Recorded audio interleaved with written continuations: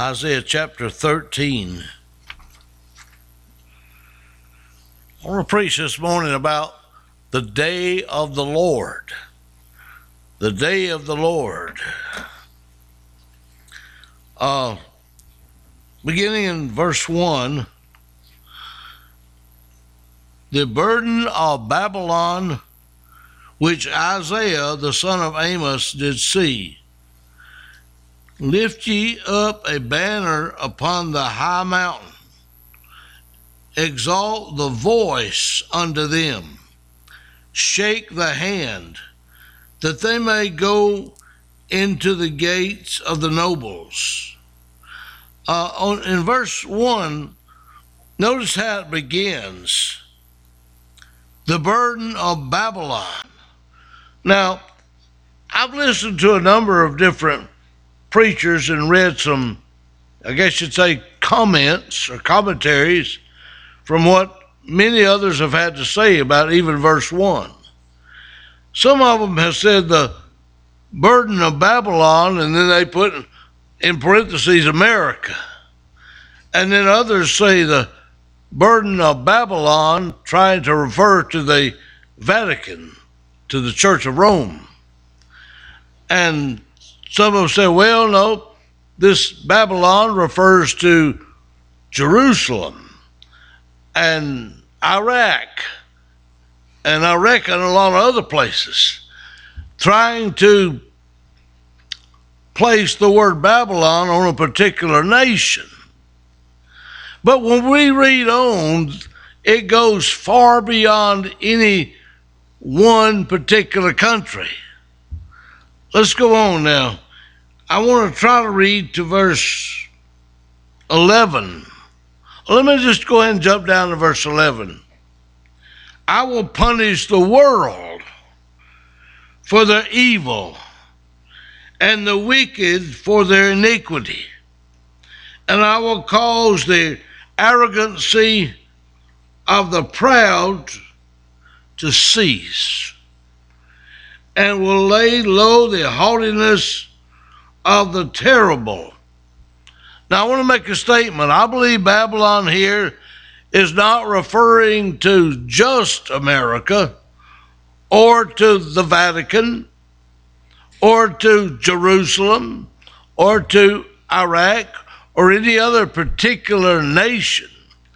I believe Babylon here in Isaiah 13 is referring to the whole world. Now, if you're familiar with Babylon, go all the way back into the book of Genesis, and you see the beginning of Babylon. Nimrod and his crew, they built the city of Babylon, and they built the Tower of Babel. And they said, let us make a city and a tower, and let us make a name for ourselves.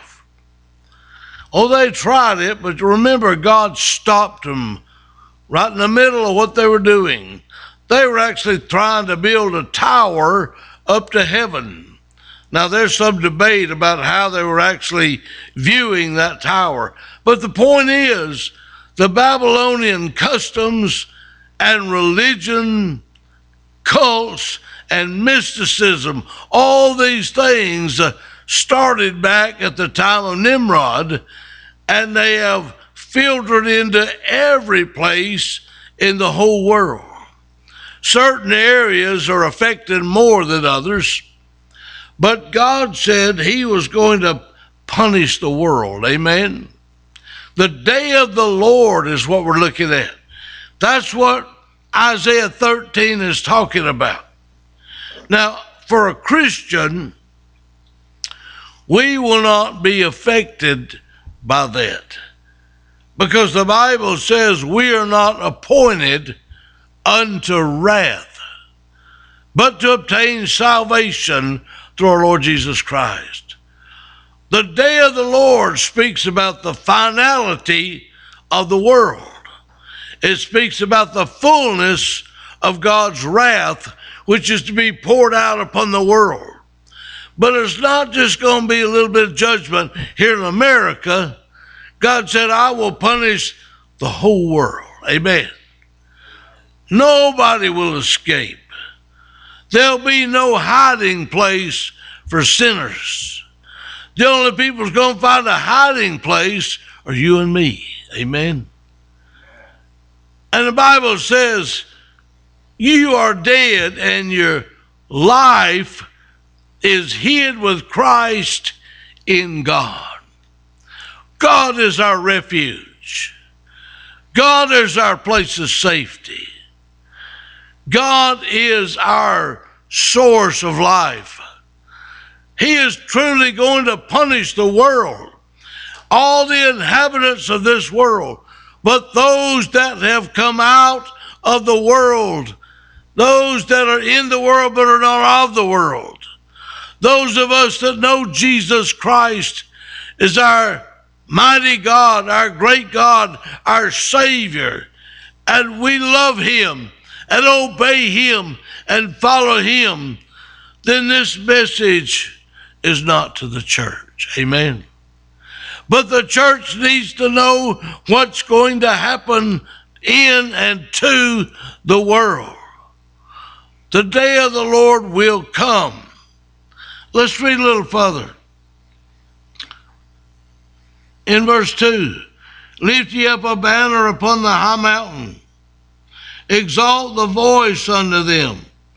Shake the hand, that they may go into the gates of the nobles. I have commanded my sanctified ones.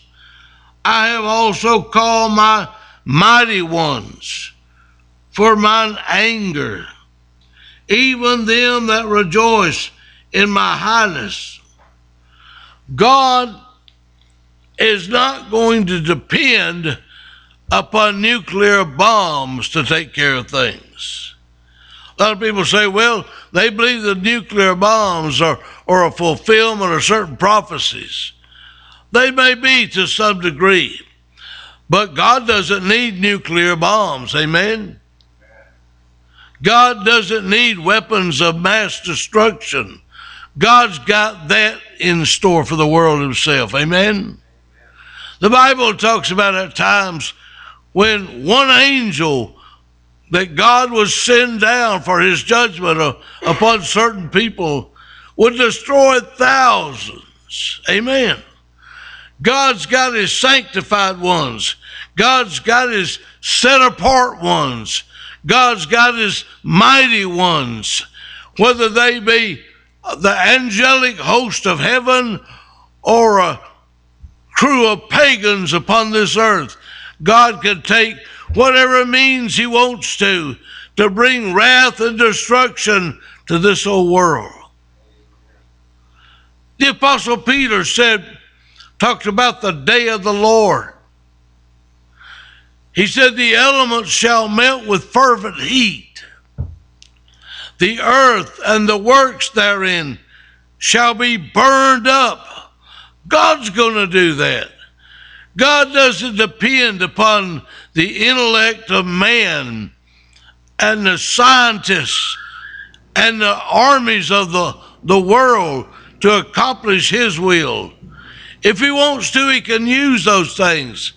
But he's got things in store for this world beyond what man could ever do. He's a mighty God. Amen. He's the almighty God. And the world is going to face the wrath of an almighty God who is displeased with the world. Let's look a little further in Isaiah.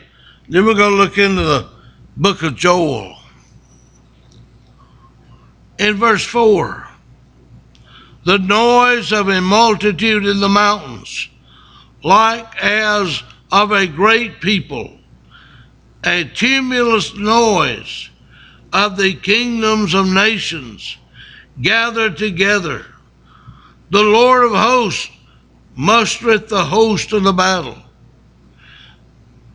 They come from a far country, from the end of heaven, even the Lord, and the weapons of his indignation, to destroy the whole land. God has become very indignant. His indignation, his wrath. I believe his wrath has reached the boiling point because of man's ungodliness. Our own nation has become a great place of evil. The Bible talks about Babylon. Babylon is made up of false religion. It's made up of politics. It's made up of military might. It's made up of things that men are doing to other men, that men are destroying themselves. The Bible says God will destroy them that destroy the earth. God is angry with the wicked every day. People think God's just an old grandpa sitting in a rocking chair up in heaven, or that God's a silly old Santa Claus up there. None the such. We need to honor the great God of glory, and we need to fear God and keep his commandments, for this is the whole duty of man. People think they can just disregard the God of heaven and get away with it. People think they can just deny they believe in God and think it doesn't matter. The fool has said in his heart, there is no God. That's what God thinks of people that don't believe in him. Amen. God says the fool has said in his heart, there's no God. Well, why do they use God's name in vain? Why do they use God's name for profanity? And then on the other hand, they say there is no God. Whether they believe or not, there's coming a day, the day of the Lord, the day of the Lord's vengeance upon this sinful world, when mankind will stand before God. Every knee shall bow, every tongue will confess that Jesus Christ is Lord. But it'll be too late, amen? It'll be too late for the sinners, even though they acknowledge on Judgment Day that God is God, and beside him there is no God. But when they stand before God on Judgment Day, they'll hear God say, depart from me, ye cursed, in the everlasting fire. Why? Why will God say that? Because God has warned the world over and over. God raised up the prophets in the Old Testament. God raised up the apostles and prophets and preachers in the New Testament. Even today, in this modern day in which we live, it still pleased God to save them that believe the preaching of his word. God's word is still real. God's word is not something people should take lightly.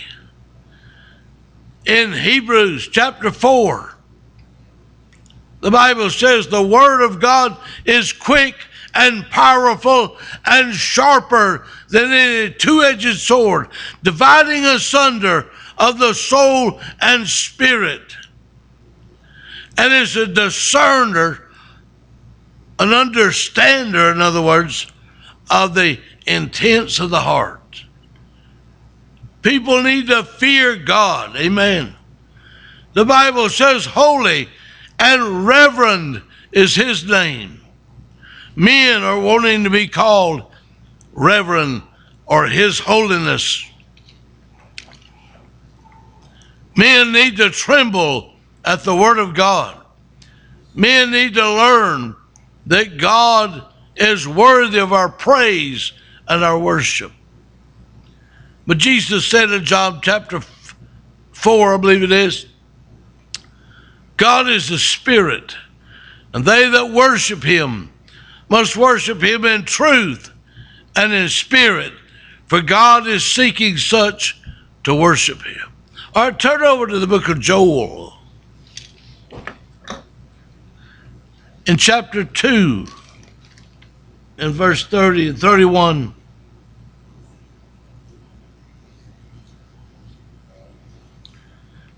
And I will show wonders in the heavens and in the earth, blood and fire and pillars of smoke. The sun shall be turned into darkness, and the moon into blood, before the great and terrible day of the Lord come. God's going to show great signs in heaven and in the earth before the great and terrible day of the Lord come.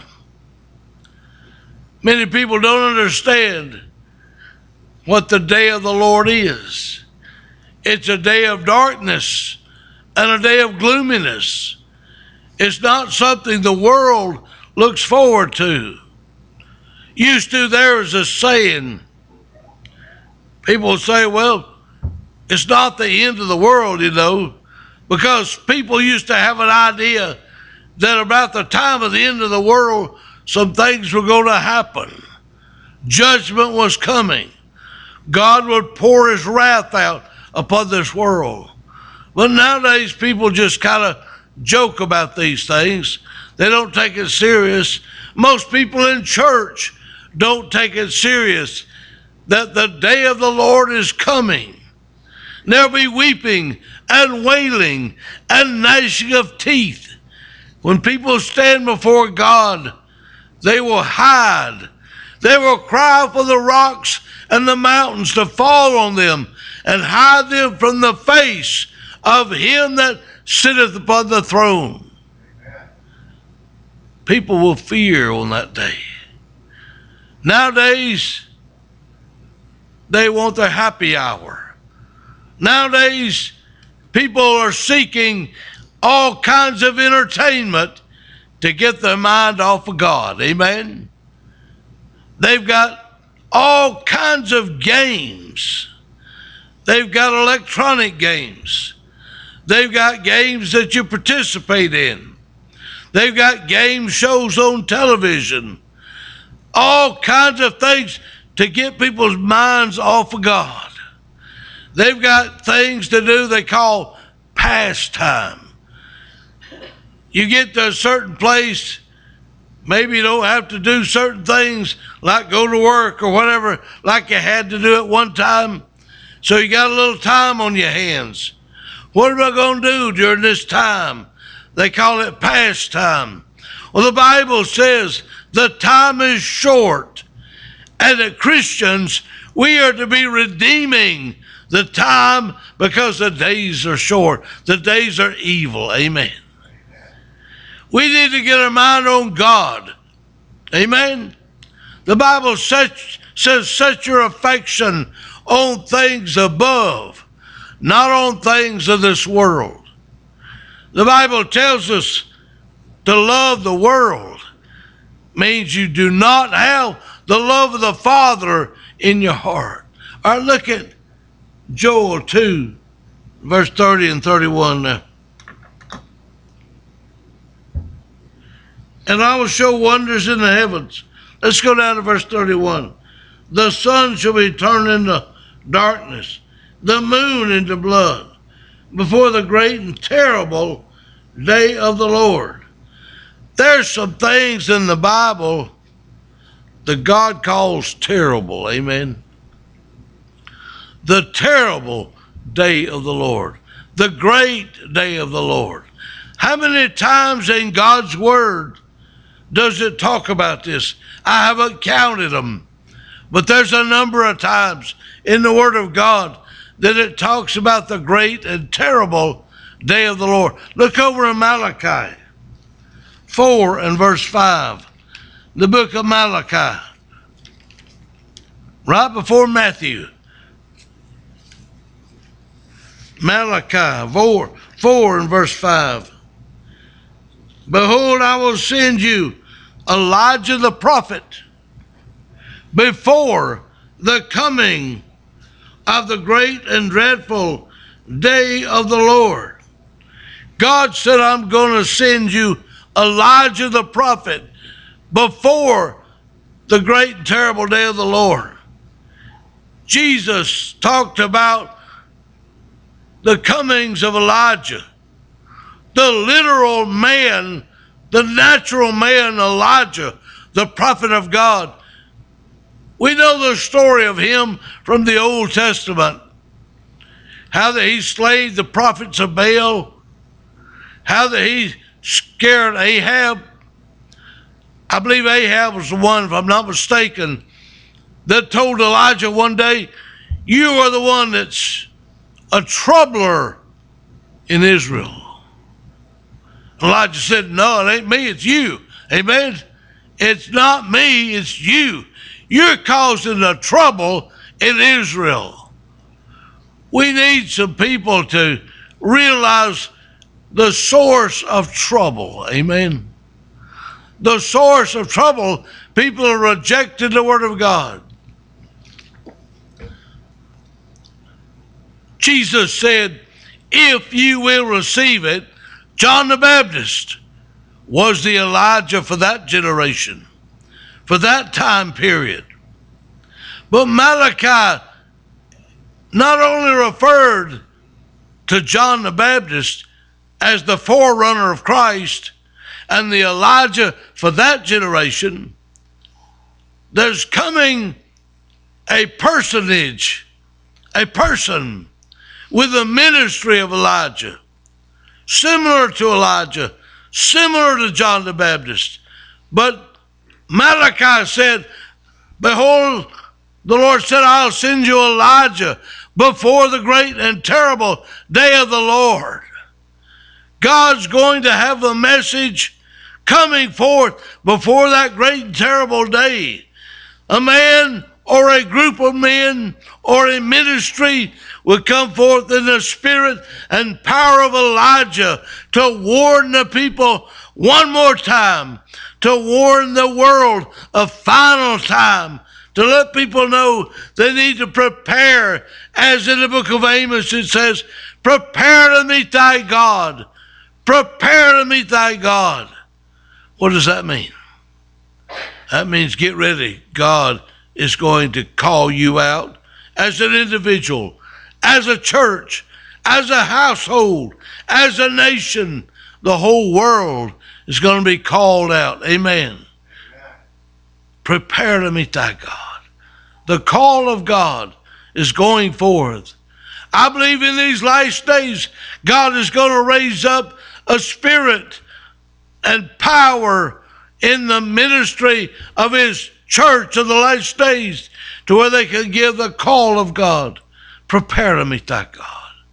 That great and terrible day of the Lord will come. It may come in our lifetime. I don't know when. No man knows the day or the hour. The Lord Jesus Christ is coming again. Amen. Christians, rejoice. The Bible says we have the blessed hope of the glorious appearing of our great God and Savior, Jesus Christ. I look forward to that. That's a blessed hope for Christians, for those people that are following the Lamb of God wherever he goes, wherever he calls us to go. It may be in this city, or the persecution when it breaks out. The Bible says how that in the first generation they fled from city to city because of the persecution. We're going to face similar persecutions, maybe worse than the first generation ever thought of. But don't fear. Jesus said, I'll never leave you nor forsake you, but I'll go with you even to the end of the world. Amen.